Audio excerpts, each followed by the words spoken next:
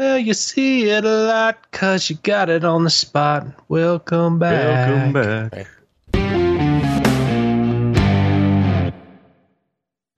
Hey everybody, welcome to the PC Perspective Podcast. This is episode number 463, being recorded August 16th, 2017. I'm Alan Malventano.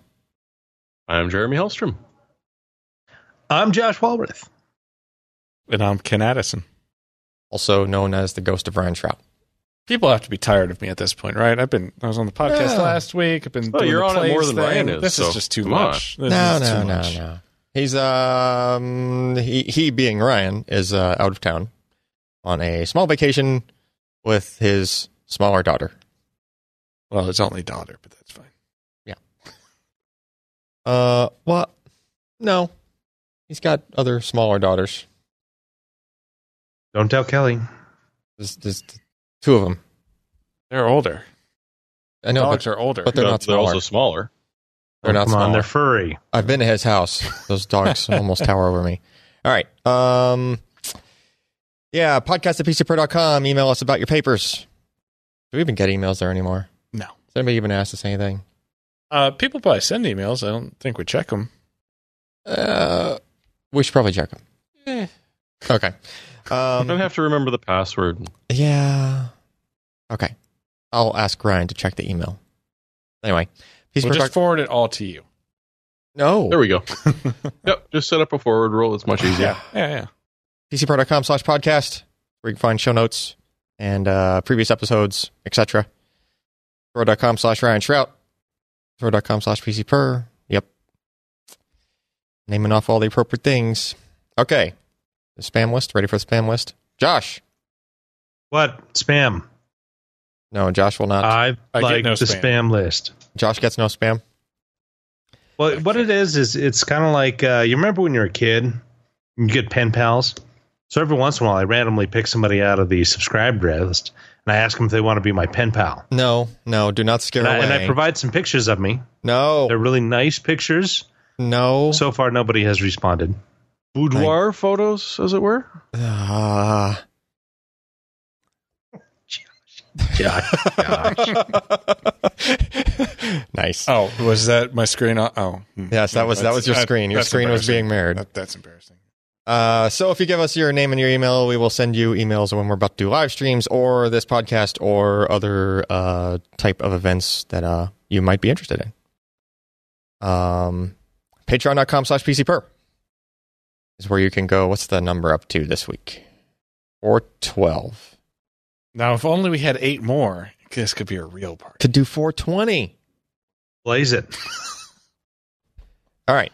So patreon.com/PCPer is where you can go to contribute to our Patreon and, help us do the stuff with the stuff. We won't be able to read off the contributors live this week since it's tied to Ryan's email account. But feel free to spam the crap out of him while he's enjoying himself down. Rest assured, Emmeline can learn some new words. He will read it. Not out loud, probably, but to himself, so you can make him giggle. He will, yeah. Yeah. You could send him lewd Mickey Mouse related things. Oh, boy. Mm-hmm. I'm just putting ideas in their head so that they can... Delving into a dark area of the internet. Yeah. Well, that dark area... I'm pretty sure we definitely get sued for. That dark area is going to go straight into Ryan's inbox now. So, there you go. Moving on. Ryan's been doing some PC per mailbags. He did number 4 a couple of days ago. So that's up. It's a video. You can see me in the background here, enjoying life. Ken is slaving away, staring at a blank screen. Look at how much fun I have at work. Yeah, just staring. This is what benchmarking is. So if you've thought about a career in CPU or GPU reviews. Still there. Wearing headphones now because I got tired of listening to Ryan talk. Yeah. How that happens. Yeah. My pick of the week headphones last week. Oh. Yeah. I'm all about the frame rating on the left there. Yeah. That's fun to watch. Yeah. The reason it looks so crazy is because that display is only running at like 30 frames per second. I mean, it would always look crazy. So. But it looks even crazier. Yeah. Looks even more Rainbow Roady. This is when we censored out the Vega 64 liquid card that I left sitting on the desk while there was a camera running. I didn't want people... That wasn't the Vega. That's just what I'm going with. Yeah. I'm not actually going. It's about the size of a Hitachi Magic Wand plugged in, and actually, you forgot to leave. It was turned on. Yeah. Just running. Well, then It's you would have. idling. Yes. Then you would have heard it. Bouncing. It's idling. across the What is it? Like a gas engine? You start it and it just sits there. I and put a resistor on Yes, it. actually, and, that would be how it would Be operate. careful on the Alan. choke. No, that would be how Josh's operates. With the pull handle and everything. No. All right. PC Per Plays. What episode is that of it? Is it the second or the third? Fourth. PC Per Plays? Yeah. Wow. Numero 4. Sweet. So Flat Out 2. That takes me back. That's an older game. I like how Ryan and I were the only ones without experience playing in this game in the office, and we were the ones that played it. It's fun, I did hear a recommendation that at one point we should play what was it? Herbal? No. What's the one with the takedowns and stuff? Burnout Paradise. Burnout Paradise. Burnout Paradise. Well, There's just have takedowns in that too. Yeah. That's one of my favorite games of all time, and we will play that. Yeah, we need to do Burnout Paradise at some point. Can you do like multiplayer like on a LAN? I don't know. I don't think so. No, I'll have to look into that. I have two thoughts about next week. One, you and someone else need to play Myst at some point. Yeah. We need to do that. I mean, that'll be fun. Is it really that interesting to watch though? No, but that's not the point. Okay. We need the somebody who speed hasn't. run. We need somebody who hasn't played Myst to play Myst is the thing. We don't have No, 48 that would hours be- straight. Well, that's true too. The Myst takes a long. We're not going to complete the game. Obviously. We're still just going to play it for how long we play it. Okay. My other one is the StarCraft remaster just came out. Dude. Alex. Did you just Bungling Bay? Yes. What? raid on Bungling Bay? I'm assuming for the Commodore. Yes. One of my favorite games of all time, and you're looking around like you don't even know what that is. No, I was thinking if we can get video out of a Commodore. We can. We can make it happen. You Well, just the put an emulator. camcorder. No. Dude, the emulators are so accurate at this point I for know, Commodore. But that's It's not fun. the same. I agree, it's not the same. I totally am with you that it's not the same. That's all RF, But- isn't it? Pretty close. We could probably make it work. We can make it work. Oh, actually, RF would be ideal because you could use a cheap little. Raid on TV Bungling to Bay. I can probably beat The Last Ninja in like 20 or 30 minutes. So Nice. we need to do a C64 episode, at least. At least yeah, one. I'm gonna have You're to. gonna have to get your C64. I'm gonna have to either get one or acquire another one. 'Cause maybe Well, this brings us into the next. if there's retro hardware I need to own, it's probably a C64. well, okay, we're gonna skip ahead to. Where are we going? Well, we did this PC Per mailbag video. Package received. Did somebody send us? Yes, I forget his name. I'm gonna look again at the notes. Oh, we don't have his name in the notes. I mean, if we have somebody that will loan us a Commodore 64, in case mine is no longer working. well, we had a very nice user send us a bunch of Persian cookies and a Sidewinder force feedback USB joystick. That mail looks recently. brand new. I mean, it was Nicely clean. it was used, but it is in very good shape. Yeah. It's quite awesome. Sweet. I don't know that they've made those in a That's while. the same one I've got. I mean, I had Yeah. one of those at one point. I forget. Mine had Stressed more Out buttons, Cat. but Correct. it died. Stressed Out Cat from the Netherlands. Sweet. Wanted to remember his username. Awesome. Props for that because that was awesome. That is awesome. So if anyone has C64 lying around, that they didn't. Want to package in cookies or Skittles I or don't need the something? games because I still have my box of floppies. That's now 30 plus years old. Damn. All right. Money shot. Money shot. What? Oh. What is it? Was he him trying it? Oh. Okay. Yeah. I've been eating a decent amount of these cookies lately. They're pretty good. See, I could have been eating cookies instead of Skittles. Why didn't you tell me? There's like 15 boxes of cookies on top of the shelf in there. All right. Sorry. People only send me like toxic waste and secondhand KY jelly, which is How do you tell the Toxic difference? How do you get it back in the tube? patience.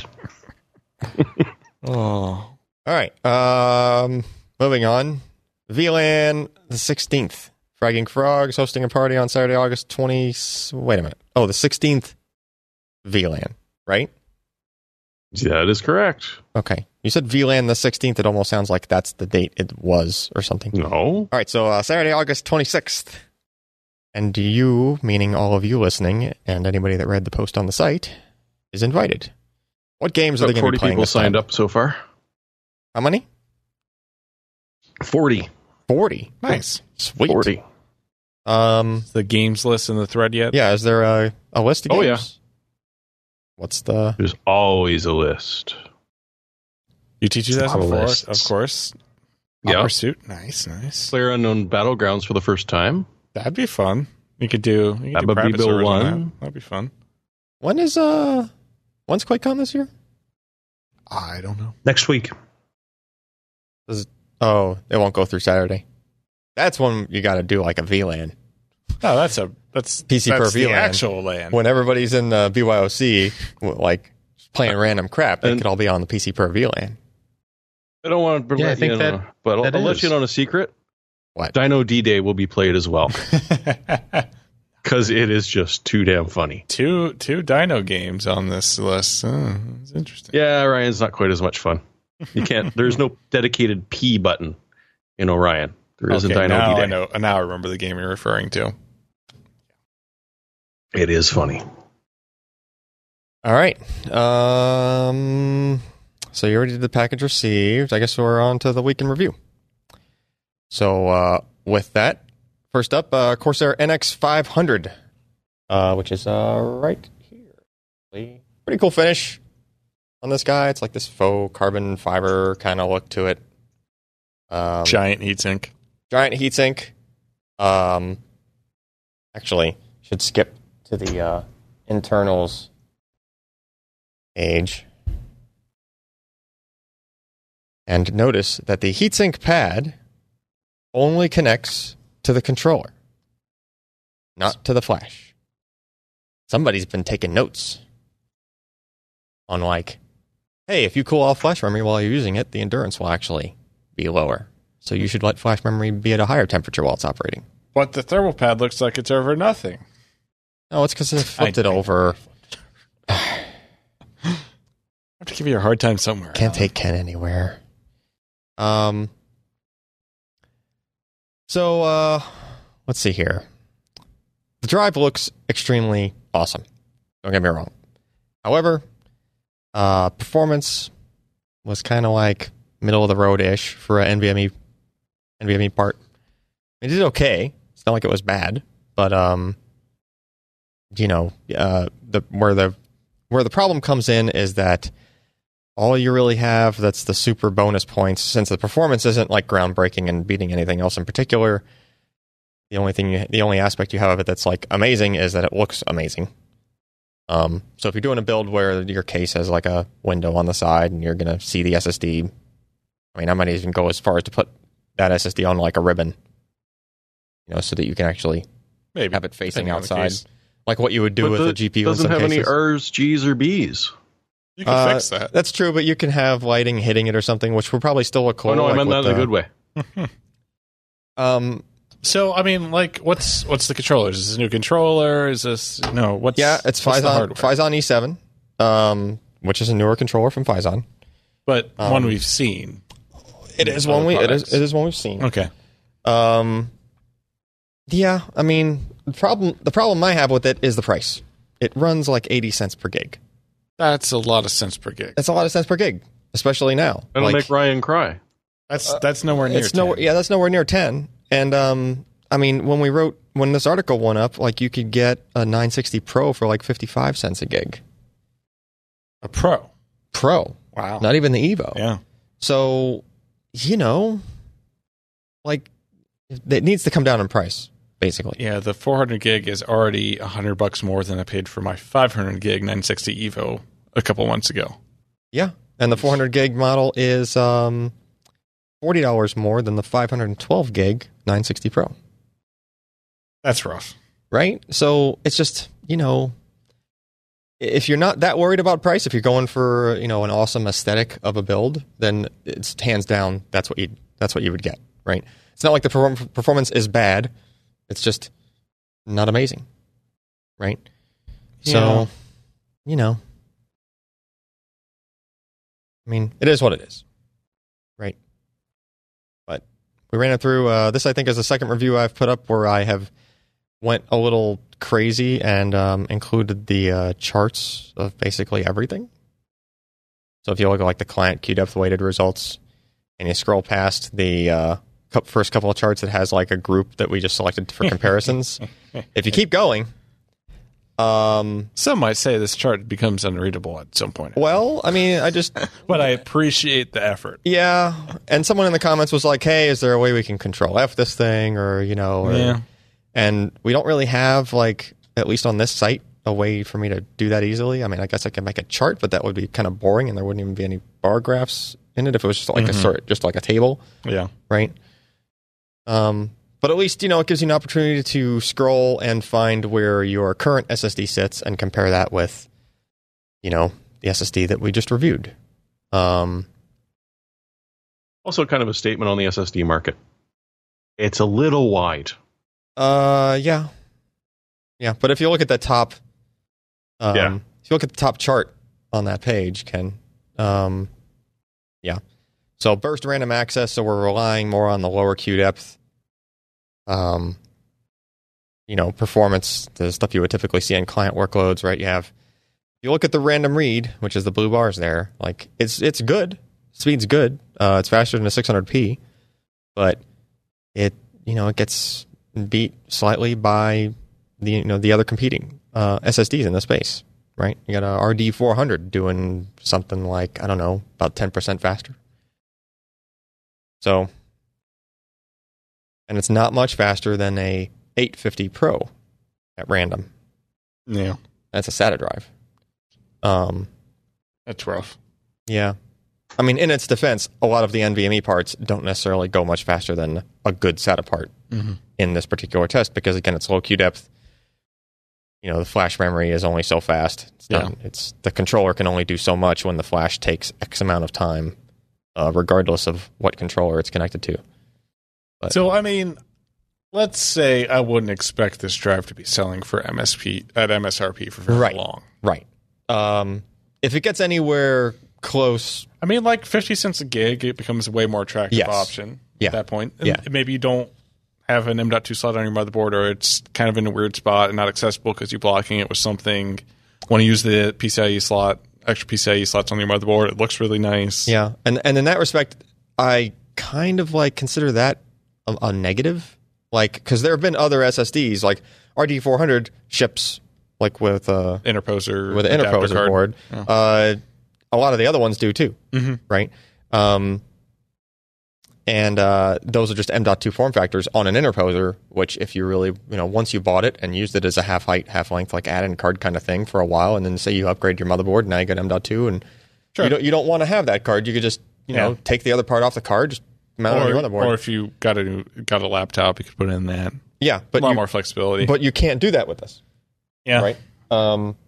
So, that's... Unless you're very good at desoldering. And making your own new PCB. Yeah. Yeah.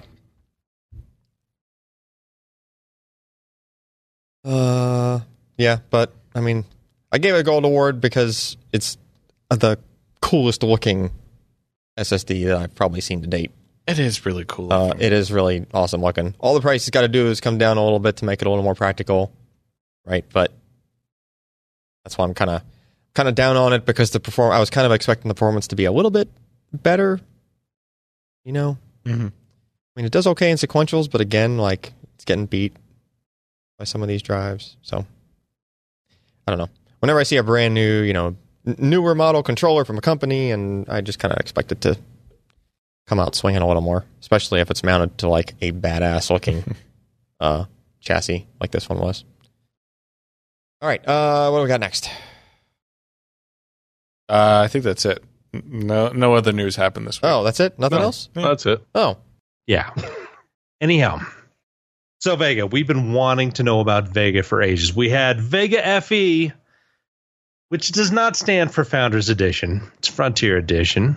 And we had some interesting results. It was power hungry. It didn't perform all that well. It did nice things in terms of productivity content that we were able to test. And certainly it provided like the Titan X, Titan XP, with some good competition in those certain areas. But gaming is not fantastic. Didn't bode well for RX Vega. So after many little leaks and finally getting the stuff, we were able to benchmark it. And it turned out to be not that bad in terms of performance. But the caveat is they're hot cards and they pull a lot of power. And have I mentioned that they're hot cards? And when they get really hot, they tend to drop performance a little bit, as Ken has probably tested. So essentially, we've got the RX Vega 56. That's probably a product that is closest to what they were expecting the clock speeds to kind of be for the chip. It's the most efficient of the group of RX Vegas. It's running at about 220 watt, 210 watt TDP. And that's not horrific. That's 15 watts less than the 1080 Ti. However, its performance is only at the 1070 level. GTX 1070, RX Vega 56, they kind of trade blows in many instances. Some things like Grand Theft Auto 5, we see some extreme differences in between them. AMD doesn't do so well. But in a lot of other applications, the 1070 is very comparable to the RX Vega 56. Now, the RX Vega 56 is what? Supposedly a $399 part? Can you buy it at $399? Well, it's not out yet, so you can't buy it at all. That's true. You can't. So, we kind of got teased by the RX Vega 56 because it was, a solid part for a good price. And it was not insanely more power hungry than the GTX 1070. 1070 is what? 150, 160 watts TDP. That sounds about right. Yeah, it's somewhere in that area. And now remember, and I have to always say this when talking about TDPs is thermal dissipation, and it's not actually power draw. However, if you look at power draw, TDPs kind of are in the ballpark of what you would expect. So now that we've got out of that way, we don't have to respond to 50 different YouTube comments about it. Let's move forward. The RX 64 is the full-fat version of Vega. Everything is enabled. Still got 8 gigs of memory. It's kind of interesting that we've only got 8 gigs, so it's 2 stacks per group of HBM2, as compared to the 4 stacks that the Vega FE editions had, and 16 gigs. So we're already seeing a little, cost savings there. However, this is a $499 product that you cannot buy at this current time for $499. And there are some rumors that the $499 price was just going to be an introduction or an introductory price. And after this, you can't potentially buy it. We don't know all of the information about that, but it's troubling, concerning. I don't know. The RX of Vega 64 is about as fast as the 1080. However, you are taking a pretty significant jump in power up to around 290 to 300 watts when you're looking at this puppy for the same performance as a 1080 gives at around 175 watt TDP, and you're paying more for it. I mean, you've got the same performance, same memory amount, but it's running hotter. It's pulling more power. Requires just the 56 and the 64 and the 64 water cooled all require 2x8 PCIe power pins.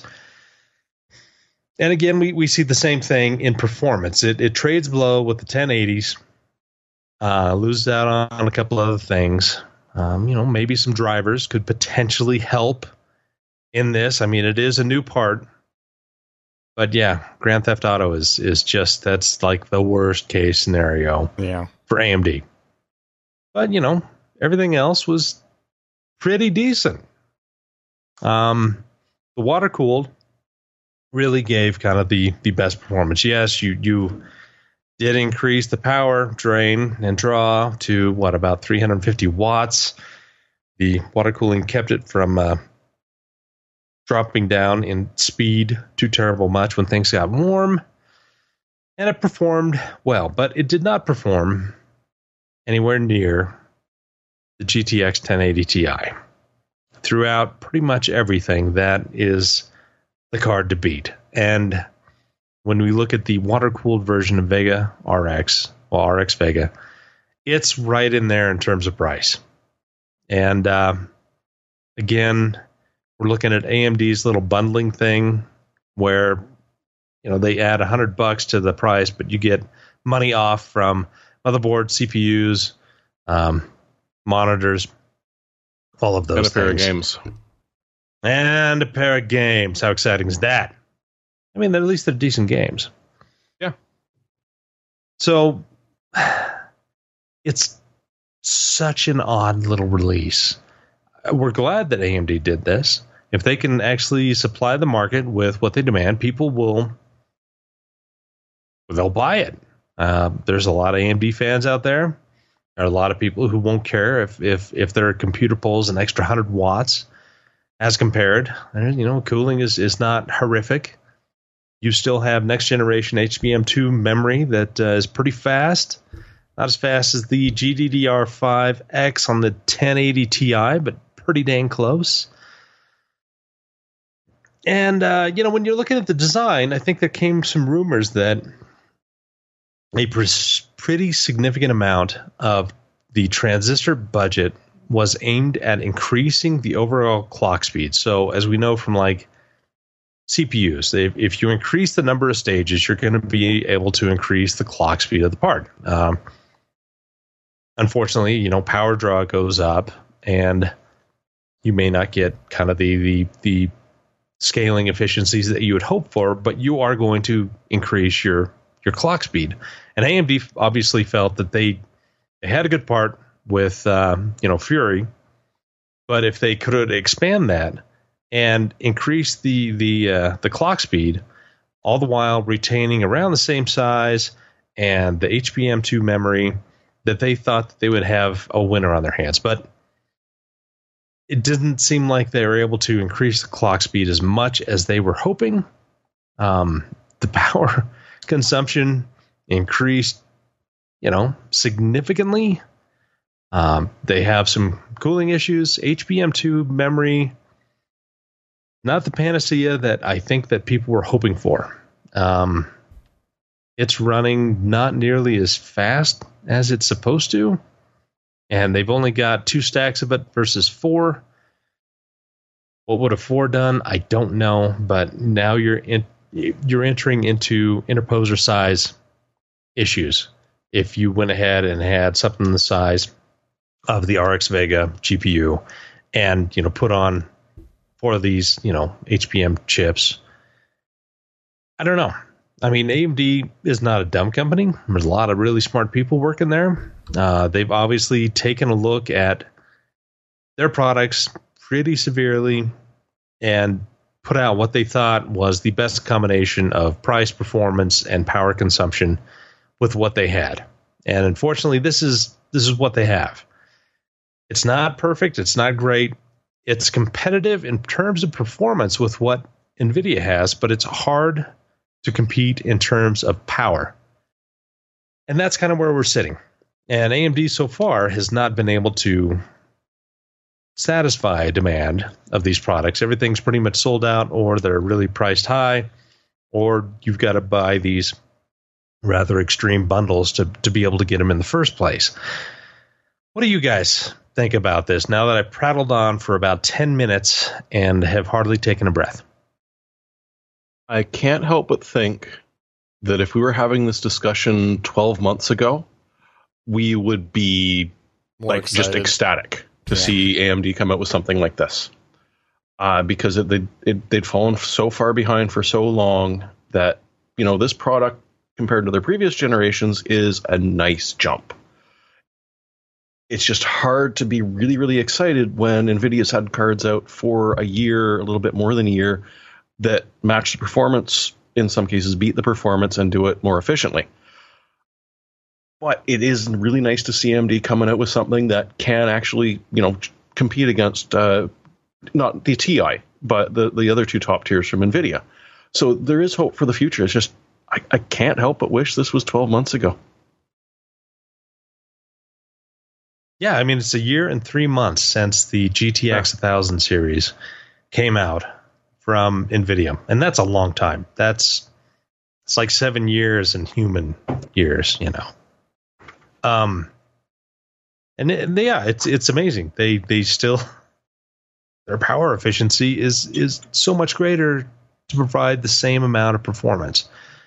AMD has had hard times. There's no getting around that. They've, the graphics guys have kind of been keeping them afloat while the CPU has foundered.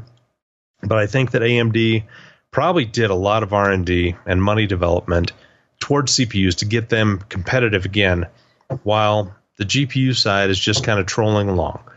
And they're keeping competitive, but not overwhelming the competition in any way, shape, or form. But now we have Ryzen. And I think that the more we see the Ryzen, the more improved and mature the motherboards and foundations are for these chips, the more popular they're becoming, because they offer a lot of threads for the money. They've got highly improved IPC. And now we've got Threadripper came out that pretty much everybody has given very, very high accolades. And now, hopefully, AMD can kind of start shunning some of that money and some of that development to the graphics side and getting them more up to speed to be competitive. Now, the other questions we have is this a design issue or is it a foundry issue? Because they're using Global Foundries 14 nanometer, LPP, I believe, low power Pro or something like that. It's the same, I believe, as what they use for Ryzen. Ryzen can go up to 4 gigahertz, but it can't really scale much higher than that. CPUs and GPUs, obviously very different in how they handle pipelines and threading and all that.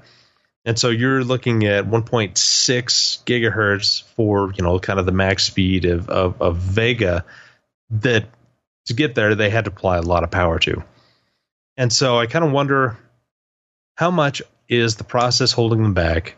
Would they have been better off going with, say, Samsung, or would they have just bitten the bullet, made something a little bit smaller, but gone with TSMC, which apparently, because, and I'm kind of going into some ephemeral things here, their 16 nanometer FinFET technology is more based off of the geometry of their 20 nanometer parts, but with FinFET added.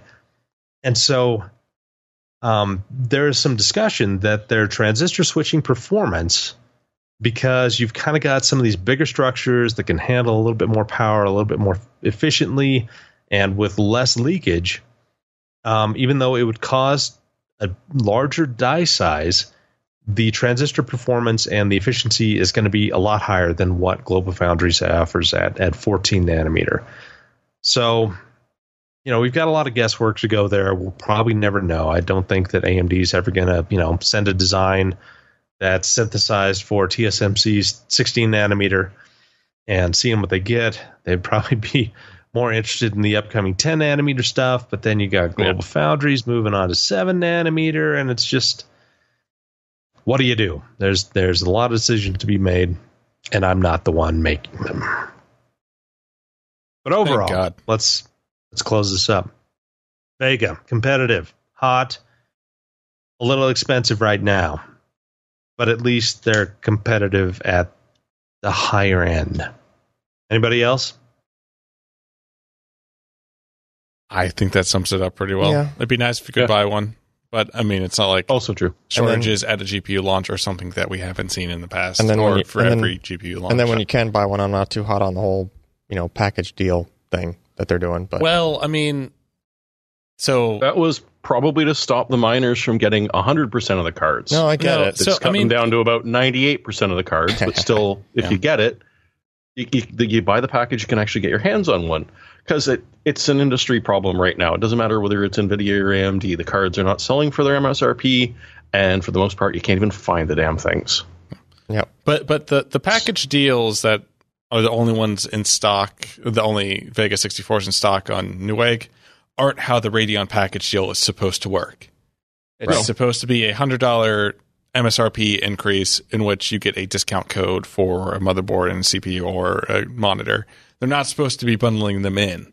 You're supposed to be able to buy the GPU for what's it, $599 instead of $699 instead of $599. I don't, plus $100, $599 and whatever the. Are you saying it's supposed to like $200 on the water? You're supposed to be able to buy just the GPU for $100 more and not have to buy the other items. You get a discount code for the other items. Right. But the way Newegg is doing it is they're just bundling everything together so that the cheapest Vega 64 you can buy is $1,000 and also comes with the monitor. Oh, which isn't the way this program is supposed to work. Yeah, they're really and AMD is not happy about it, from what I've seen. Well, yeah, because who wants to necessarily buy a monitor just to buy a GPU? Right. Yeah. No. Exactly. Newegg seems to not be. They're probably not moving that many of them either. Oh, like, honestly, no, they sold out. No, not the. I don't know if you can still get the bundles. I haven't looked really? Today. You still got the bundles? I haven't looked today. Yeah, like if you bundle a graphics card with a specific monitor, like, you know, that stops the idiots from buying a G-Sync monitor with it. Well, I guess. Yeah. Well, if there's one other thing to take from this, now that AMD has shown the world what they've got, NVIDIA's probably pushing Volta back and saying, there's no need to release this out. Let's just shell the crap. We'll go pick up self-driving car companies and start playing with that. Yeah. Let's buy another soft modem company and then, write that off a couple of years later because we're having fun doing it. Josh, was that a confirmed rumor that they are pushing NVIDIA's lineup back to next year? No, there's no confirmation, but why would they? What's the rush now? There was what was, I forget what publication it was. It was like PC World or someone had an article saying that it wasn't going to come out this year, but I couldn't tell if it was confirmed or not. They had quotes from Jensen, but they referred to it as being from the last financial calls in the beginning, and then they also had things I couldn't tell if were direct quotes at the bottom. It was not a very clearly written article, and it didn't sound like they had an actual statement. No, probably not. I don't know why. Yeah, I don't know why you would. Yeah, there's no reason that NVIDIA is they're gonna relax. I mean, they're not gonna lay on their laurels. Rest on them. They're gonna sell some GV100s. They're going to sell the many as their current stock as they possibly can before introducing the next stuff. And I'm guessing probably spring they're going to do it. And AMD's not going to have anything yet to compete. So why not? Yeah. Milk it. All right. Next. Samsung portable SSD T5. So we've reviewed the T1 and the T3 in the past. These are just portable USB SSDs. Why do we only review the odd ones? We just don't like the even ones. Oh, okay, fair. Yeah, it's pet peeve of mine. So the T1 and the Star T3, Trek law. Huh? It's a Star Trek law. Yeah. Only the odd ones are good. Yeah.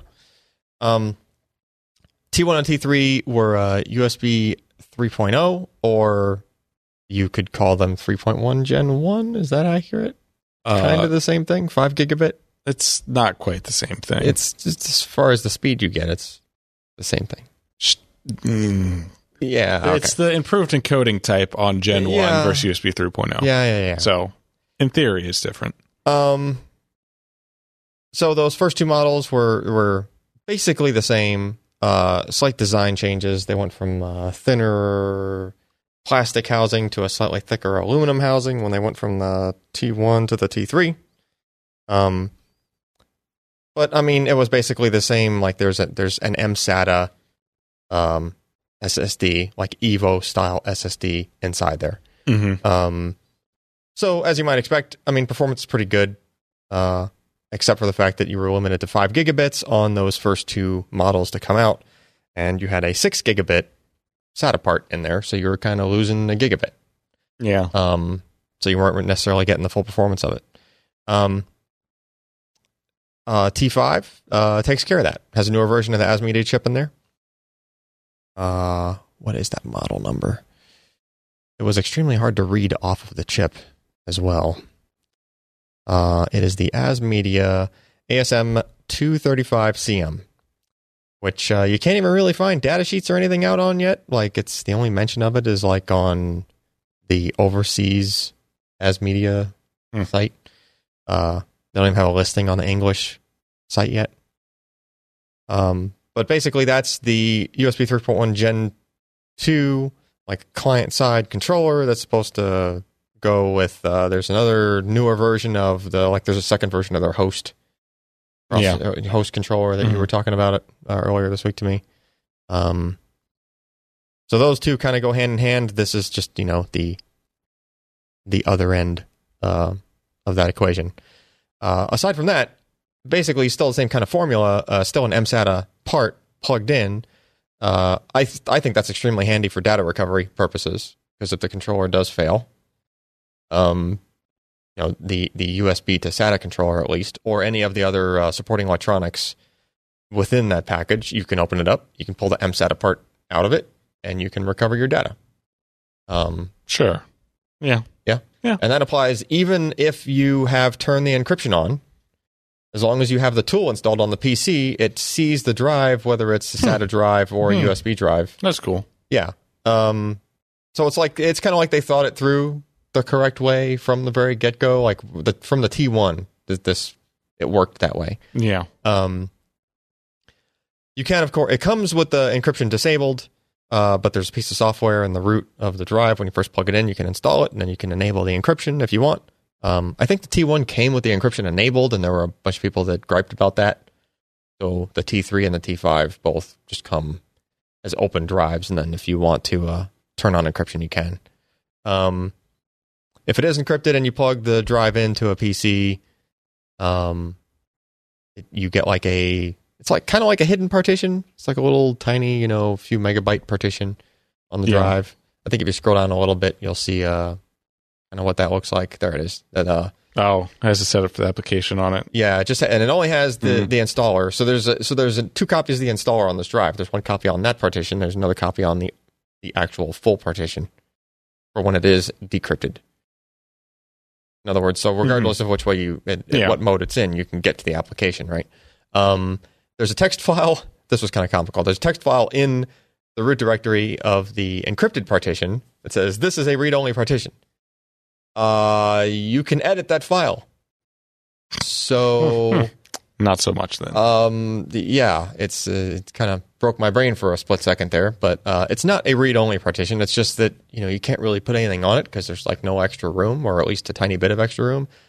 But I would totally rename that file to please check here or something, or if you found this, if found.txt or something, and then inside there put your contact info. Yeah, it's a pretty good idea.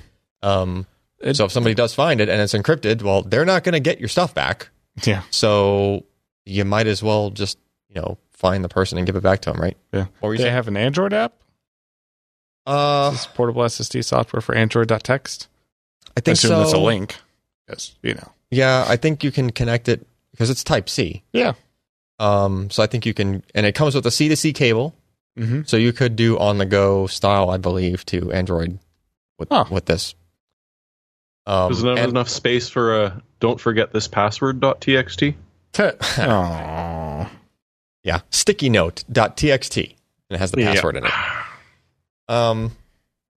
Performance, as you might expect, it was going faster. It was going like SATA 6 gigabit speeds, basically, minus, whatever the overhead you see off of USB.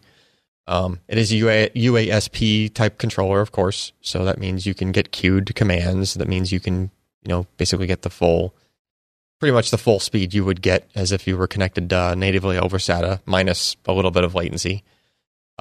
minus a little bit more latency, apparently, if you're testing this on a Ryzen/Threadripper platform, which is what I did for the first few tests, because that was just the test bed we had up and running. If you notice, like, the 4K random performance on those charts there, sitting at around 64 meg per second ish, right? But if you scroll down to the Intel controller, Intel USB 3.0 controller, it's doing about twice that. It's like almost 120, 110 meg per second for 4K random. And that was with like a really, it's i5 4440 or something. That's in just like the machine I used to write on and stuff. Right? Yeah. It's not exactly a barn burner. Yeah. I mean, it's just, just this older. I mean, that was one of those budget systems that Ryan bought from Best Buy or something at one point, right? So if a budget Intel system is able to do twice the 4K random performance with this thing plugged into it versus even the higher end ASMedia 3.1 Gen 2 controller on this Threadripper platform, then the common denominator there is, well, the Threadripper platform, like something with the processor. The controller is completely different. True, but I tested the controller and the platform are completely different. Right, but I tested on the other controller as well on that platform. I tested on the 3.0 and 3.1 controller. But it should have native USB 3.0 from the chipset, right? For Intel? No. For AMD. Oh, well, I didn't test on that controller. I didn't plug it into that one. Be interesting. I will say that the ASMedia USB 3.0 controller that we've tested in the past versus the Intel controller, 3.0 controller, didn't have that problem with the 4K random. So I wouldn't blame it on the ASMedia chip specifically. Yeah. So that kind of only leaves like, the rest of the platform, something about it. And it's not the first time we saw latency kind of impacting smaller transfer size random access, because when I did the storage testing on the original Ryzen review, we saw the same kind of thing. We saw latency percentile plot, basically the whole S curve just kind of shifted to the right some. So not really sure the exact cause of that, but I will say, like, when you do a transfer, like an I/O to a storage device, like, it has to go to memory. That's where it goes. Yeah. And then the program has to read it from the memory. So, if you have any kind of memory latency thing going on there, and it's not really something you can optimize further, because it's about as optimized as you can get it already. It's not like a game that's doing thread-to-thread communications. It's just read 4K, put it, when you tell the kernel to read it, it just sticks it in memory, and then it tells the application that it's ready. Yeah. So something about that is slower on Ryzen/Threadripper compared to Intel platforms. Anyway, pricing was cheaper than the NX 500. Weird, huh? Still not good enough. I mean, the pricing is, it's in line with other Samsung products. This product might be a little bit cheaper to make for Samsung because it's using the newer 64 layer, the version 4 VNAND. 64 layer. However, even though when Samsung announced that they were like, hey, we can fit 512 gigabit per die on this, well, these dies are only 256 gigabit dies. Oh, really? Yeah. Huh. Well, it's more economical to make those because the dies are smaller. You could fit more on a wafer. You don't have to worry about the edges or bad, a defect has half of the impact, right? So that just seems to be the way that they're mass producing it, basically. That goes for a lot of vendors, like even the Intel, the IMFT, like 3D stuff. They'll make it in a smaller size, but they'll just stack them higher or just put more dies. Yeah. It also kind of makes up if you only have one package for 250 gigs and you have some, like, if you can get it down that low, you have some room to play with. Yeah. You don't really need the density. Yeah, and Samsung stacks them, like, they'll stack them 8 high in a package. The what was it? The 500 gig version only had 2 packages. Yeah. On the M.dot or the MSATA style thing. So that's 250 gig per package, right? 2 terabyte model, which we also tested, basically similar performance to the 500 gig. So that's going to be obviously more dies, and more packages on top of that. Yeah, that's cool.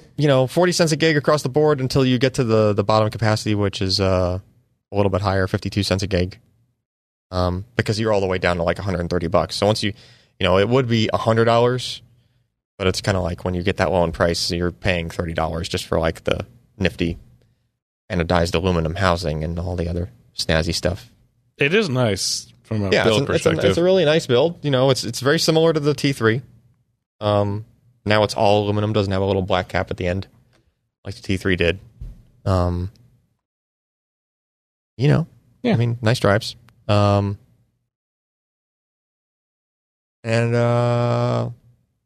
That's about all there is to say about that.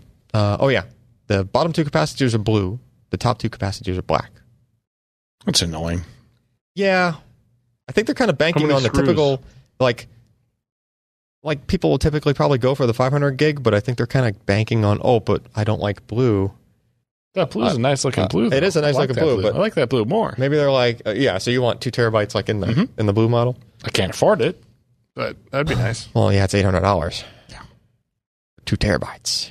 That's a lot of dollars. Ain't nobody got that kind of money. Yeah.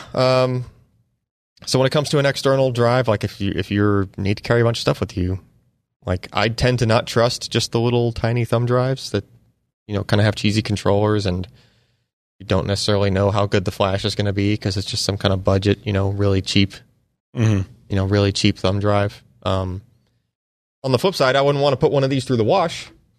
Like I wouldn't expect it. I wouldn't expect these to work if they went through the wash, if they were accidentally left in your pocket. But performance is really speedy. Just don't wash it. Yeah. Yeah. What do we got next?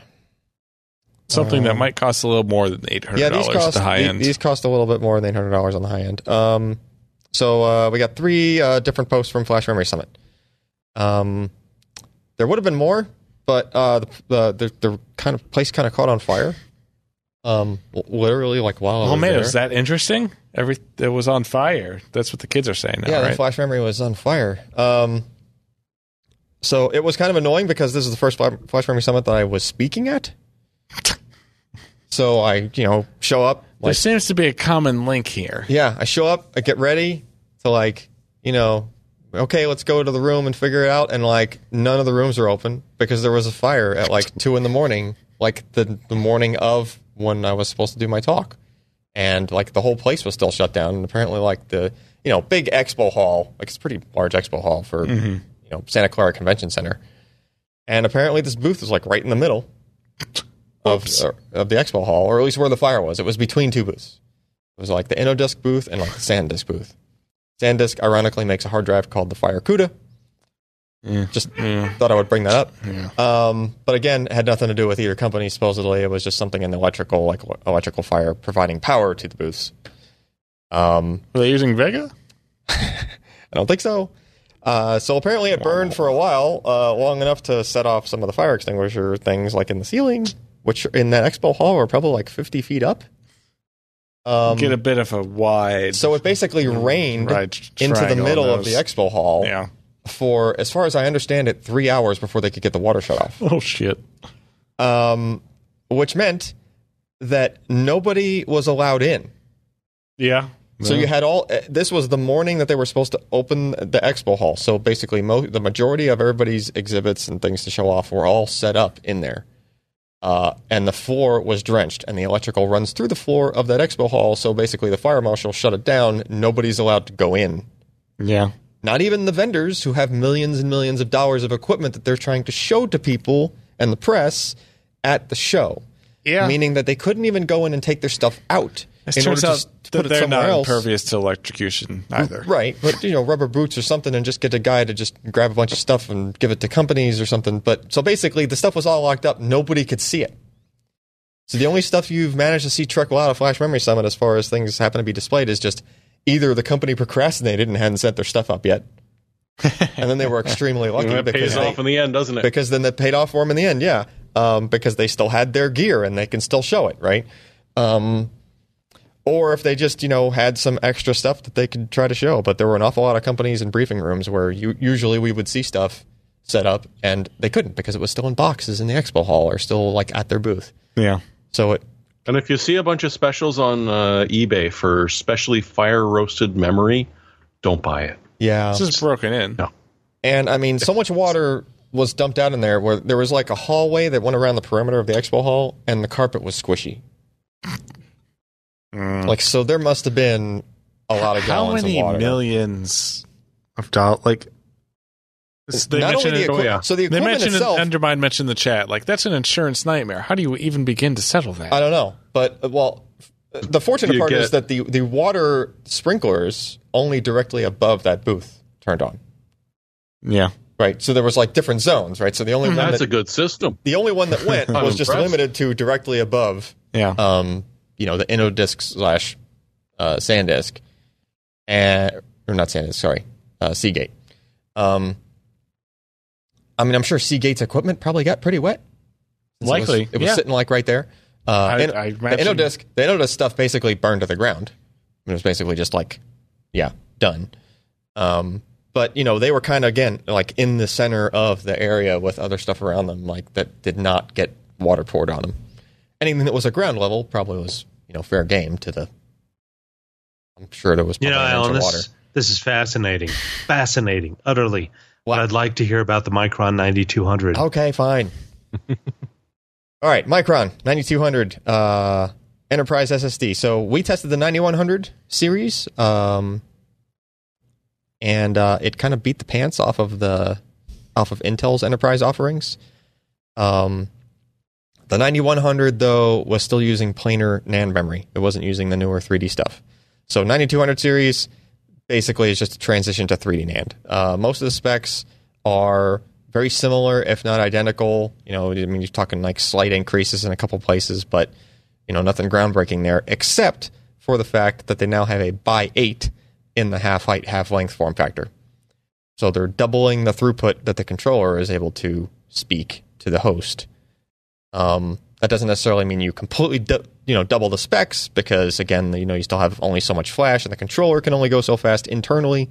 But it does increase your possible IOs per second to 900,000, which is a slight increase over the 800,000 ish, and we actually saw that on 9100 as well.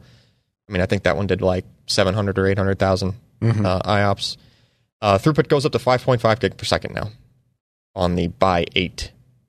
That's a lot of gigabytes. That's a lot of gigabytes per second. Not a lot of time. It's true. Yeah. That's really cool. Yeah. So they're just. I'm more happy to see them going with a by 8 interface. Yeah, absolutely. Than just the move to 3D. The move to 3D, granted, is going to make it more cost effective for them to produce these things in the future. That's all good and fine. But yeah, enterprise parts. Are really, if you're going to put a something other than a U.2 into your system, and you're going to put the actual card in there, you should probably let it use by 8. If not even more. So yeah, I'm all for it. Let's use as much bandwidth as we can take advantage of. Yeah, basically. These are really pricey to the point where I don't even think they had prices in their press release.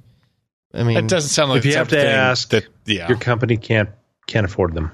I mean, the flash itself, you're realizing you're paying cost per gig, but you're paying cost per gig with drives that are very over provisioned. Right, so there's just excessive amounts of extra flash on these things in order to help keep your random access, like your random writes, high, because you're just spreading it over more flash. So we'll probably look at those in the near future, but not yet. Next up, Samsung. So they announced a few things at their keynote. They talked about VNAND and how, hey, look, we expect VNAND to go all the way up to like version 10. So probably for 5 more Flash Memory Summits, we're going to hear about whatever their next iteration of their Flash thing is related with stacking, 3D NAND. And again, these were the first guys to really come out and start it in the first place with the whole VNAND thing. I think they kind of cheated this time a little bit because their quote-unquote V5, so V4 was 64-layer, right? V5, they're not saying it's any more layers. They're saying, we're just making it 4 bits per cell. So yeah, it's kind of cheating, in my opinion. Like, I was kind of expecting more layers, since it's pretty much been more layers each time that they've done another version. But it does bring what they're claiming their die capacity to 1 terabit per die. So it's 128 gig on a single die. And realize Samsung stacks these as high as 16 in the package. Like this 2.5 inch, 128 terabyte 128 SSD. terabyte, 2.5 inch form factor SSD, yeah. That's a Dagwood sandwich of a drive. I would like one of those, please. 128 terabytes. Now, granted, that's not like a 7 millimeter. Okay, that's going to be like, I think, the 10.5 or the 12 millimeter kind of package there. You know, I think I've got room in my case, and I actually think I can fit it in. I actually think that's also like a SAS style connection too. I don't even think that's. I'll buy a RAID card. It's fine. Yeah. You just put 8 of those in an array, right? I need like an NVMe cable to go to this thing. Well, I mean, they'll probably make one that's like a U.2, I would imagine. But their previous ones that they've done in high capacities have been like SAS style. Think how long that take to fill even at 12 gig SAS. Yeah, take you a while, even if it was dual channel. I mean, which they are, but okay. Anyway, so I've got to ask this, Alan. When you went to visit Intel at this thing, did they take out their ruler and start wrapping your knuckles? Hold on, we're not there yet. There's other stuff. There's other Samsung stuff. Damn. Everyone's inventing a form factor. Okay, so Samsung is, well, no, we're not even at the form factor yet. So Samsung has this thing that they call ZNAND, which is supposed to be their counterpart to Intel, or to 3D XPoint, Intel/Micron, right? Even though we haven't really seen it in a lot of stuff, they're already on the second generation of it, which is interesting. And second generation of it for them means that they're at multi-level cell now. Huh. But that's a kind of a flash term. But it's not supposed to be, and the Z's. But it's not supposed to be. It's kind of flash. Is this phase change? No. So it's low latency flash. Yeah. So it can be multi-cell. Sure, it can be. Yeah. Do they have cells going into the 4th dimension on this? No. Okay. That's too bad. ZNAND is yeah. ZNAND. Moving right along. Until I see that in like some legit products, then, whatever. Next generation small form factor, which is ironic because M.2 was next generation form factor, which was later renamed to M.2. Mm-hmm.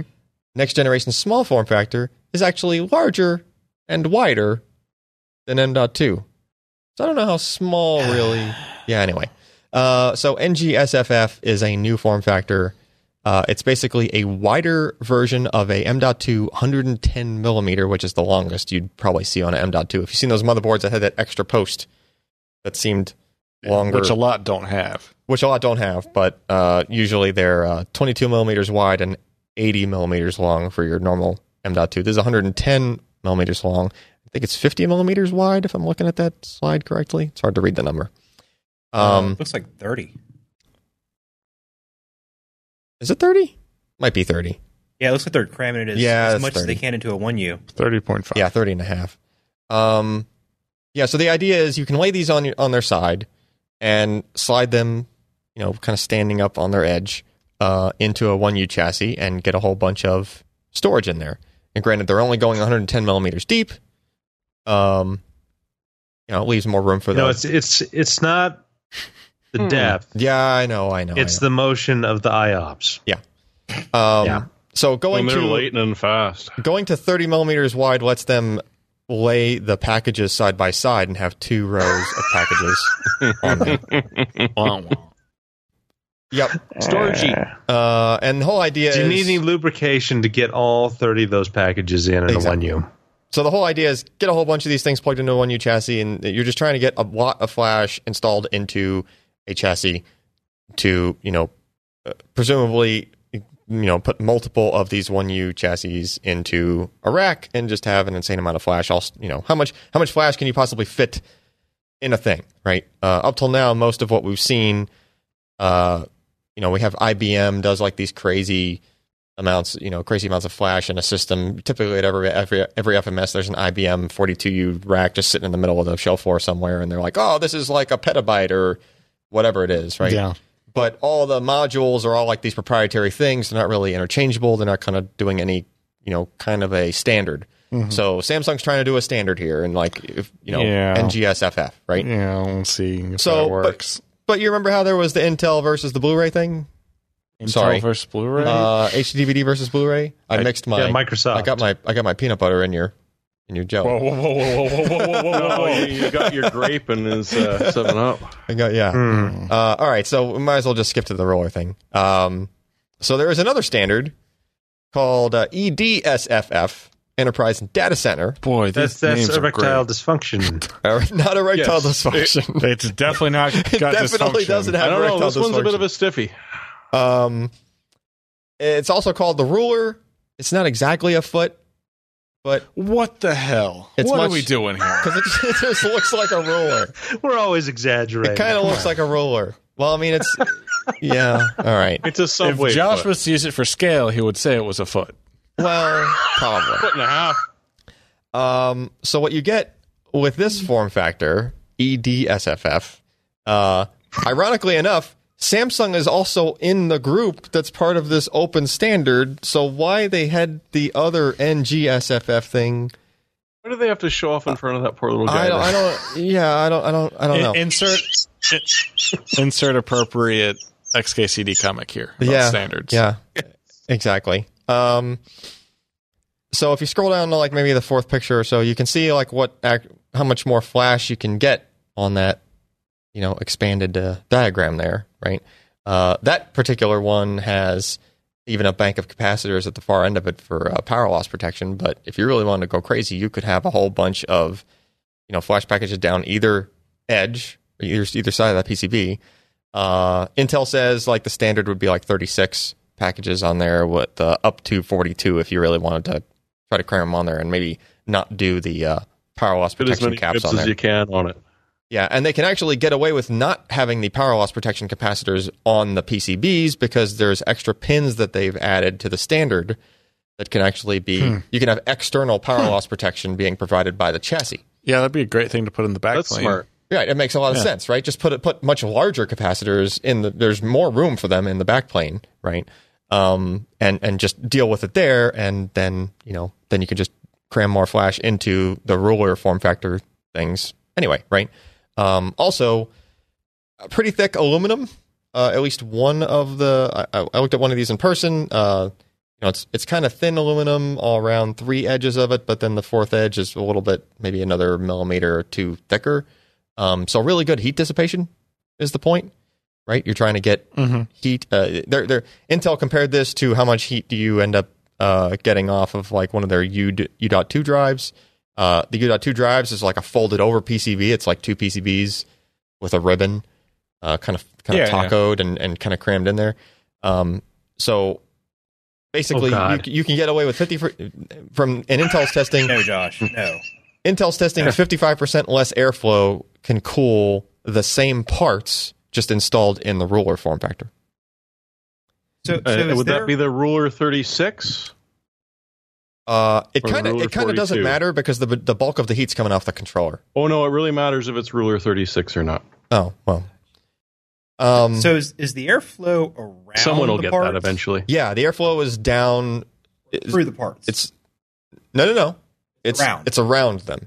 Yeah, the ruler itself is it's totally enclosed, and just the air. The heat conducts through the aluminum to the outer shell of it, and then there's just air flowing past them. You just don't need very large air channels, right? Because you don't need that much airflow.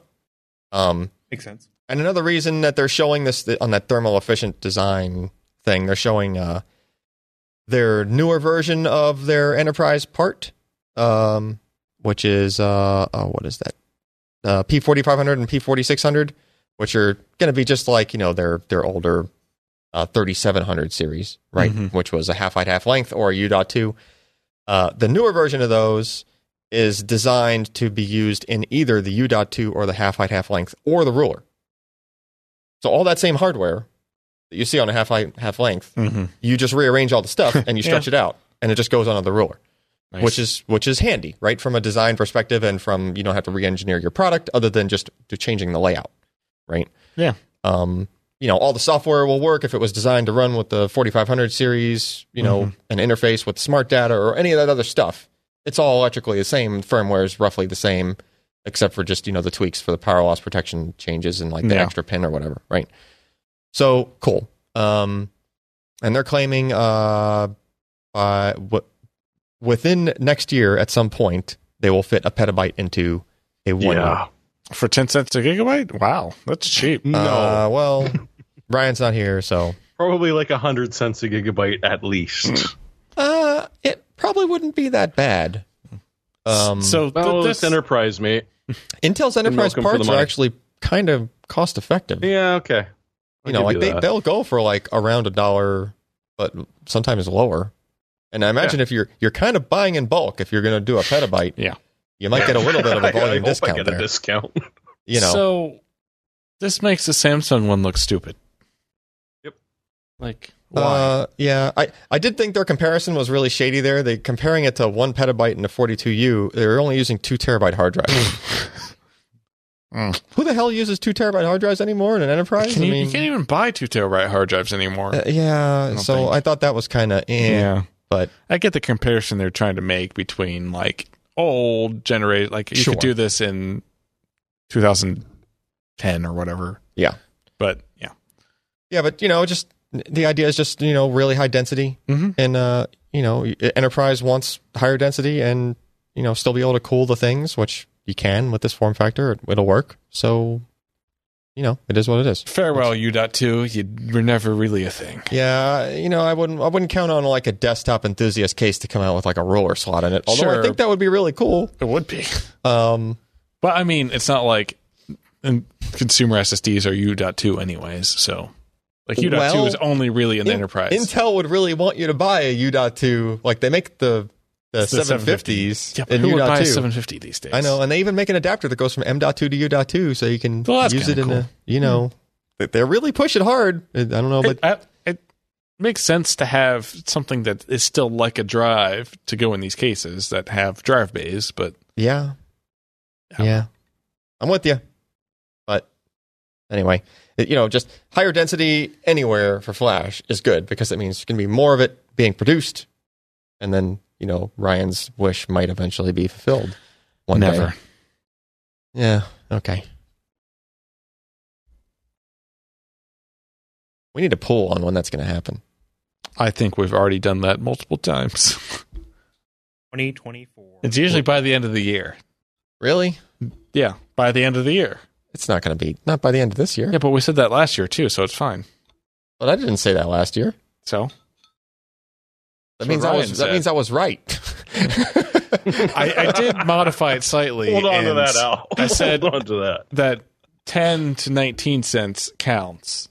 Oh, 10 cents. So 1x per gig. 10 cent class per gig. Yeah, that's complicated. Like when Intel launched 2x nanometer flash. Yeah, exactly. Yeah. And we did see a 19 cent SSD last year, like a refurb. So we won.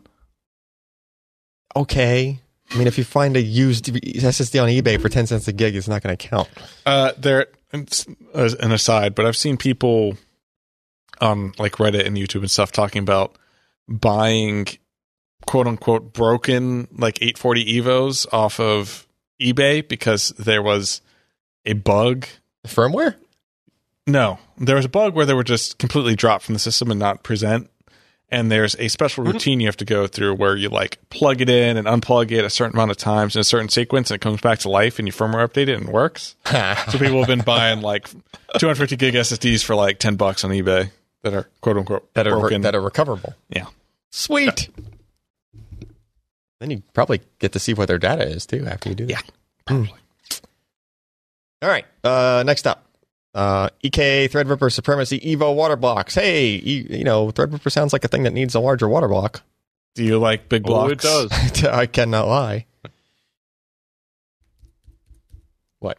Look at the size. No, I'm never going to finish that picture for you. Anyway, they're huge. Yeah, those pretty big water box. Yeah. There was the original cold plate for most of them versus Supremacy. Yep. 52 grooves. 52. Think of the shipping 52 grooves pickup. Yeah, you're paying for the weight. It's a rather large block.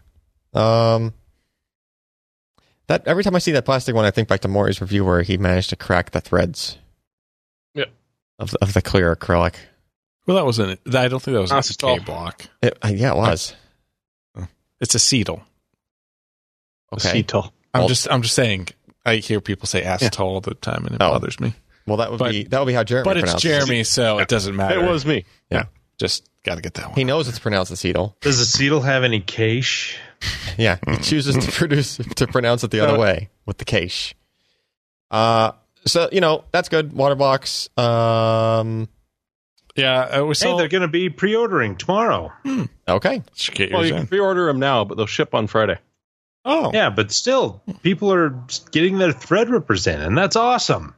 Yeah, it was a pretty hard launch by AMD, and it's great. That almost looks like motherboards available. That almost looks like it's the same size cap as the other. It is. So it's a bigger cold plate. So they're still interchangeable. Like you could, if you had, like. I wouldn't suggest doing that. Yeah, they might not be because I don't think it's been drilled properly to mount it that way. Okay. Yeah, and the innuendos just keep rolling on. Yeah. And on. As an aside, another aside, I'm just full of them this week, not actual content. I was at Micro Center over the weekend, and they had Threadripper processors, but they were sold out of X399 motherboards, which is just depressing. That sucks. Yeah, you saw the retail packaging, that nice foam box sitting there and behind the glass case, and just couldn't do anything with it. At least the box looks good. I bet you if you'd bought a Vega, you could have got one. Yeah, maybe. That package deal, yo. Are you a little tired, Alan? Yeah. Are you getting a little musty-eyed? Musty-eyed? Maybe you should move it along. Is that a thing? Be careful. That's how you get pink eye. Yeah. All right, next up. So I've talked with Paul over at TinkerTry a couple times. He and I usually trade ideas and whatnot every so often, and he managed to get his hands on Optane P4000X, and I'm kind of jealous because we don't have one. None of the review sites have one. However, Paul works for VMware, and VMware is kind of high on the priority list of where Intel is going to ship some of the first engineering samples of this product for them to be able to code their tools and make their tools work properly with it, since the whole idea of one of the big ideas of Optane is to be able to accelerate enterprise applications, a large one of which being like ESX server for VMware. So Paul got to get his little grubby hands on one of those things and play around and install it in the system, and he didn't do extensive testing because I think he's kind of leaving that for the reviewers, which we already did a review of this. We just didn't have it like in hand, right? But cool to see what it looks like. I mean, we've only seen it in the Intel provided sample images before this. Yeah. So it's nice to see It's an awful long label. Yeah. It almost goes the entire half height, half length. Yeah, it's a good thing it's a half height, half length product there. They're compensating, obviously. Yeah. Welcome to Jamaica and have a nice day, man. Oh, that's the ruler. Anyway, so he has a couple of videos on his article there, one of which is actually like trying to boot a system. Now, granted, it was like an enterprise OS. It was like a server OS on a system, so not necessarily going to boot like Windows 10 would, for fast boot. If it's the new one, it's kind of similar. Does it have fast boot, though, and stuff like that? Anyway. It could. I mean, it booted quick, obviously. It's super low latency thing. It's probably more limited by CPU thread speeds than the storage itself at that point. Anyway, I encourage you to check it out over at tinkertry.com. What do we got next here? Depth sensing technology from Qualcomm challenges Apple. Depth sensing? Qualcomm Spectra. What is it? Is it sensing water? What is it? Do you say depth? What do you got?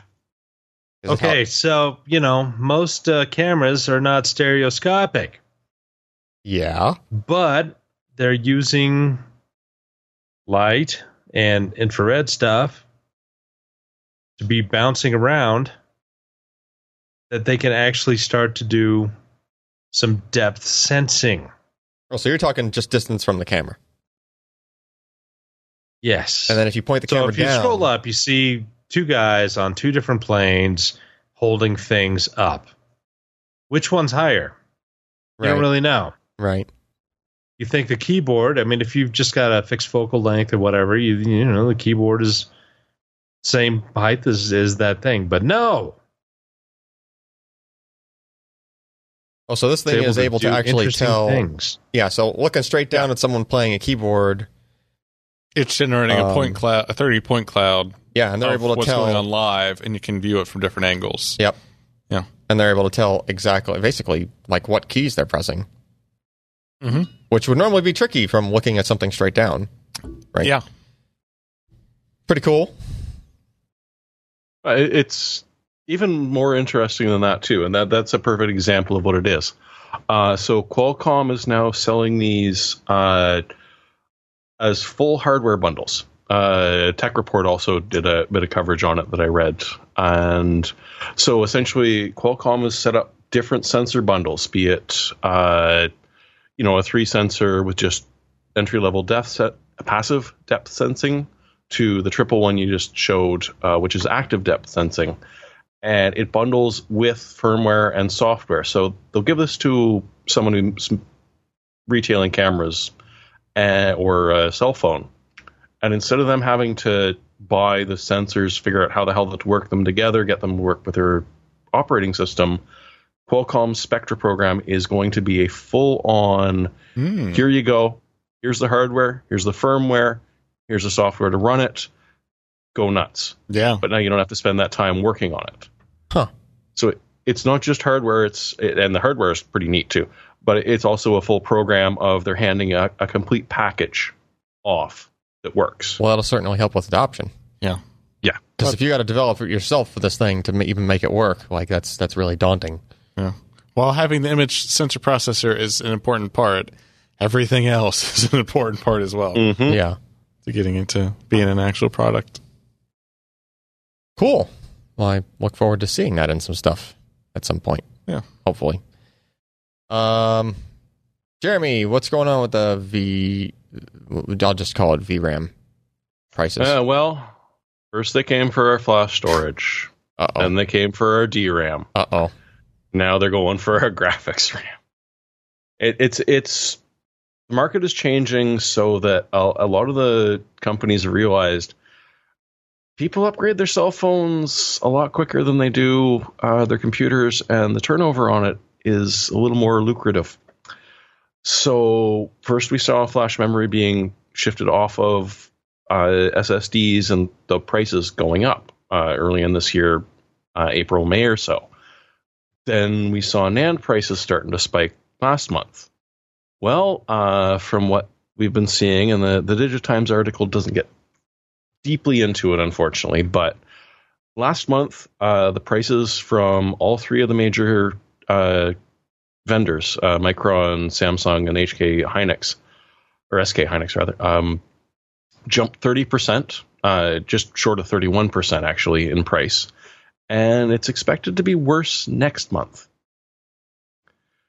So it's a good thing that, AMD and NVIDIA have launched their cards now and hopefully have some in production already, because margins are going to be a little bit worse over the next couple of months. GPU availability has been great recently, so, this shouldn't be too big of an issue, right? It won't hike that price. Nah. Here's the bad thing. Oh, no, it'll be the next generation. They constantly scale down their memory production to keep prices higher. It's not an issue to actually raise production for these guys. They're underutilizing their fabs somehow. But yeah, it's frustrating because we all like cheap memory. However, companies don't like to produce cheap memory. Yeah, that would be trouble. That'd be kind of a losing proposition. Yeah. What we got next? Where is the next article? Lian Li's new PCQ39 tempered glass mini ITX case. Oh, awesome this looks. That does look pretty awesome. It is pretty sexy. That's pretty wide. Well, I mean, it's not super wide. Mini ITX cases tend to be a little bit wider than they are. Oh, no, it's wider because it's got a reservoir in it. Wait, it does? What? Tip, you might say. So you're looking at it right there, the bottom one. That's where you put your reservoir and your PSU. It's totally separated from the side where your motherboard and everything goes on. Yeah. Okay. So it's like the Corsair Carbide Air 240, which is the case I use, which is a mini or a micro ATX chassis. Yeah. And they also have the full size ATX one. It's the 540. And the Q37 was similar to this as well. Yeah. So I really like the compartmentalization between the side where you have all your drives and your power supply, and you can just kind of put all the excess cables back there, not necessarily have to worry about zip ties, still make it look pretty clean. Yeah. And yeah, that case just looks awesome. Yeah. Like it's a newer look from Lian Li. Like they've kind of started to actually get beyond their classic, more simple aluminum look. They're usually like some nice detail. Don't get me wrong; they're nice, like brushed black aluminum cases, but that's usually they're just like very monolithic, kind of like. Yeah, and I still like that design. It's just nice to see them do some more stuff. Yeah, that's pretty awesome. And tempered glass, man, how could you live without it? I mean, yeah. All right. Well, I guess that's it for the news items. Oh, finally! Picks of the week. My hemorrhoids are killing me. I need laser treatment. Laser surgery. Can I bring my SSDs with me? So you can have them? Yes. Ryan's not here, so no pick for Ryan. It's probably Mickey Mouse. Jeremy just didn't put one in, so no Jeremy. Oh well, you cut my name out. Yes, because you're incapable of typing your name in that field. Because you know it should be there. Look, he's just bumping Josh over. Jeremy Josh. He's put it in slowly yet surely. We're just waiting for him to type. Yeah, there he goes. He's looking. He's looking.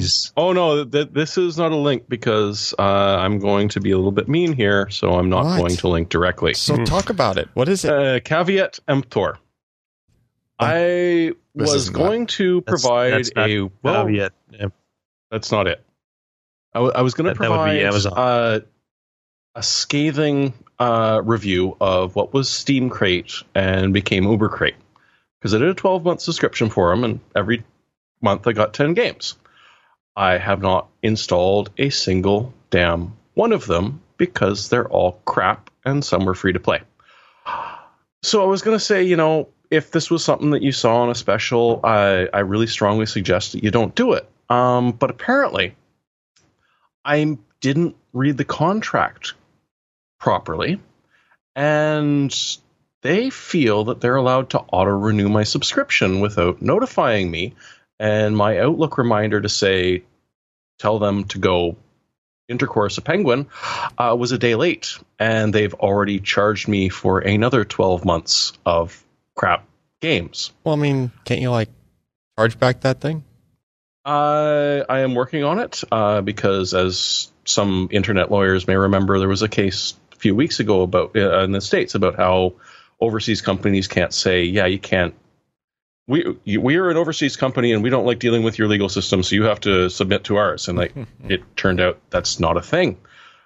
Same remains true in Canada. So if I've got the time, and I think I'm going to make the time, I'm going to fight this. Yeah, but it's as simple as you didn't authorize that additional charge. So he did. No, Visa said, well, if you'd never dealt with them before, we would be glad to do that. But if you have dealt with them before, you have to work it out with the vendor. Yeah. I mean, I am going to do. Yeah, he did authorize it when he signed up to reoccur to run. Technically, they're just assholes. Yes, Although entertainingly, I signed up for Steam Crate. I did not sign up for Uber Crate, and that was not actually in the Steam Crate guidelines that I had downloaded. So this should be entertaining. Long story short, buyer beware, and if you got any dealings with Uber Crate at this point, and you're even slightly dissatisfied with them, I would reach out to them immediately to cancel all and every subscription you have. Yep. And read your damn contracts, because otherwise... You can be happy, like Jeremy. Yes.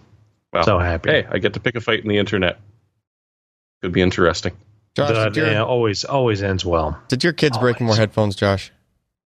One child loves to break them.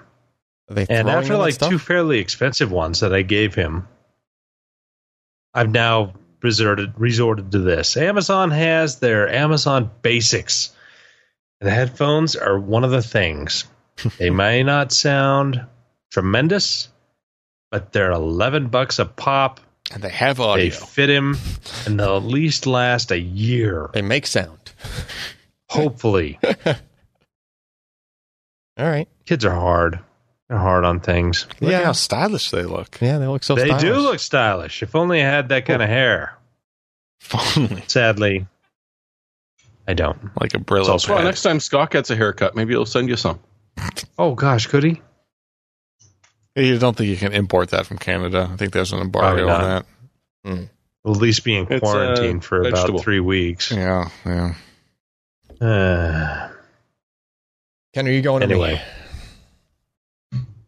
I guess you. Okay. I'm cheating out. Yeah, you did. I'm picking the T5, but more specifically, if you've been interested in getting one of those portable SSDs, specifically the T whatever number you want series, I would look for deals on the T3. Yeah. With the T5 out, you're going to have the T3 selling for, potentially going on sale. People just trying to clear out stock. Let's look here. Not Amazon. And T3. T5s are a bit strong. T3s are better. I mean, so how much is that? It's not being sold new from Amazon. So, well, look around elsewhere. Yeah, that actually means that. Yeah, they should be mostly out of the channel. If someone has them left over, they're probably looking to fire sale. Yep. So you might see some fire sales and some T3s. T3 is still a good drive. It's basically a 850 Evo M SATA inside of a housing. I mean, heck, even if you got an old system with an M SATA slot that you wanted to put a decent SSD into, you can get one of these. Yeah. Make sure the encryption is turned off, bust it open, and just put that drive in the computer. It'll just work like an M SATA SSD. Although you can get an 850 Evo M SATA for $178. I mean, if you found a really good deal, you might do that. But yeah, worth considering. What you got, Ken? Well, I know Jeremy has picked this in the past, but I finally got one. You've been talking about buying one of these, like, for almost a year, I think. It's been a long time. It's been at least all of this year. Ken's always telling me, hey, there's a sale on the... Oh, hey, look, the pre-orders are like 6 months out on these. Yeah. So it's been, oh, man, the lead time's down to 12 weeks. Yeah. Oh, now it's down to 8 weeks. Yeah. Oh, it's like 4 weeks now. Uh-huh. Maybe a shorter one. Yep. However, I knew my need for instant gratification wouldn't allow me to order something and then wait 4 weeks to get in the mail. Even just 4 weeks. Yes, but now you don't have to do that anymore. The original Prusa i3 Mark IIs 3D printer is now in stock and shipping, at least for the kits. I think the tested, like the assembled 3D printers might have like a week lead time at this point. No, it looks like they're caught up on those too. In stock too? Yes. They have finally caught up. Yes. So I actually recently bought one of these printers used, which I got a decent deal on, so I don't feel too bad about, but it is the closest you're going to get to plug and play for 3D printing. Yeah. I've had a lot of experience with 3D printers at this point, and even worked at a 3D printer software company. Yes. And granted, I did have... Well, I know a lot of things about 3D printing, but getting this up and running was pretty dang simple. Using their software, I wouldn't use anything else. So just use their software, their version of Slicer for this printer. And it does a lot of auto leveling and calibration, so it just kind of can adjust itself if you build it to sort of a wrong specification. There are a lot of resources out there on YouTube and Reddit and everything for this printer. A lot of people have bought it at this point. It's very well supported. And yeah, if you think you might be wanting to get into 3D printer, I would highly recommend this over something like a $300 kit. You're going to save yourself so much headache. Yep. And I've been printing like crazy. Tray? Sorry? Is there a heated tray on this one? I can't remember. The bed, yeah. Well, you replaced the film on yours or the? Yeah, that's just because it was used. There's like a. How much is that to replace the? Oh, I mean, it was like $15 or something like that. The consumables are very few and far between on this stuff. So what's the print area on that? I think it's close to 200 millimeters squared. Cubed? Or That's cubed. Decent. Yeah, cubed, not squared. I keep making that mistake. Yeah, so it's 250 by 210 by 200 centimeters cubed. Oh, that's cool. Yeah, so it's pretty big. You can start to get a lot of interesting stuff. I know people print like a lot of cosplay stuff on this, like helmets and armor, which you still have to print in separate pieces and bond it together, but yeah. I remember what I liked about this one was it didn't care pretty much at all what filament you used. It did support it. Yeah, I've thrown a couple of types at it so far in the week or so that I've had it, and it's been a trooper for just about anything that I've done. Well, I'd imagine since it's like a fairly standard kind of build, then like set of hardware that's now very common, that everybody's figured out the settings for. Yeah, and their Slicer software has a lot of those settings pre-made that'll get you at least started. Like they have PLA and ABS and PET settings that you could start from and tweak there, but I haven't really had to do any tweaking. In their software, they have their own slicer? Mm-hmm. Well, they've forked an open source slicer and added a whole bunch of features, and it's fantastic. It's really nice. Yeah. So you've gone from benchmarking for stress relief after the 3D printing to 3D printing for stress relief after the benchmarking. Yeah, that sounds about right. Yeah. So if anyone wants to see any 3D printing content, then I guess let me know what you want to see, because I got a 3D printer now I need to justify the purchase. Yeah. So there you go. Make whistles. All right. Cool. Anybody got anything before we No, get it over with. All right. Put us out of our misery. PCPer.com/podcast and Twitter.com/RyanStrout and Twitter.com/PCPer. And with that, I'm Alan Momentano. I'm Jeremy Hellstrom. I'm Josh Walrath. And I'm Ken Addison. Good night, guys. Thanks for listening. If you enjoyed this content, consider supporting in-depth technical content by contributing at patreon.com/PCPer.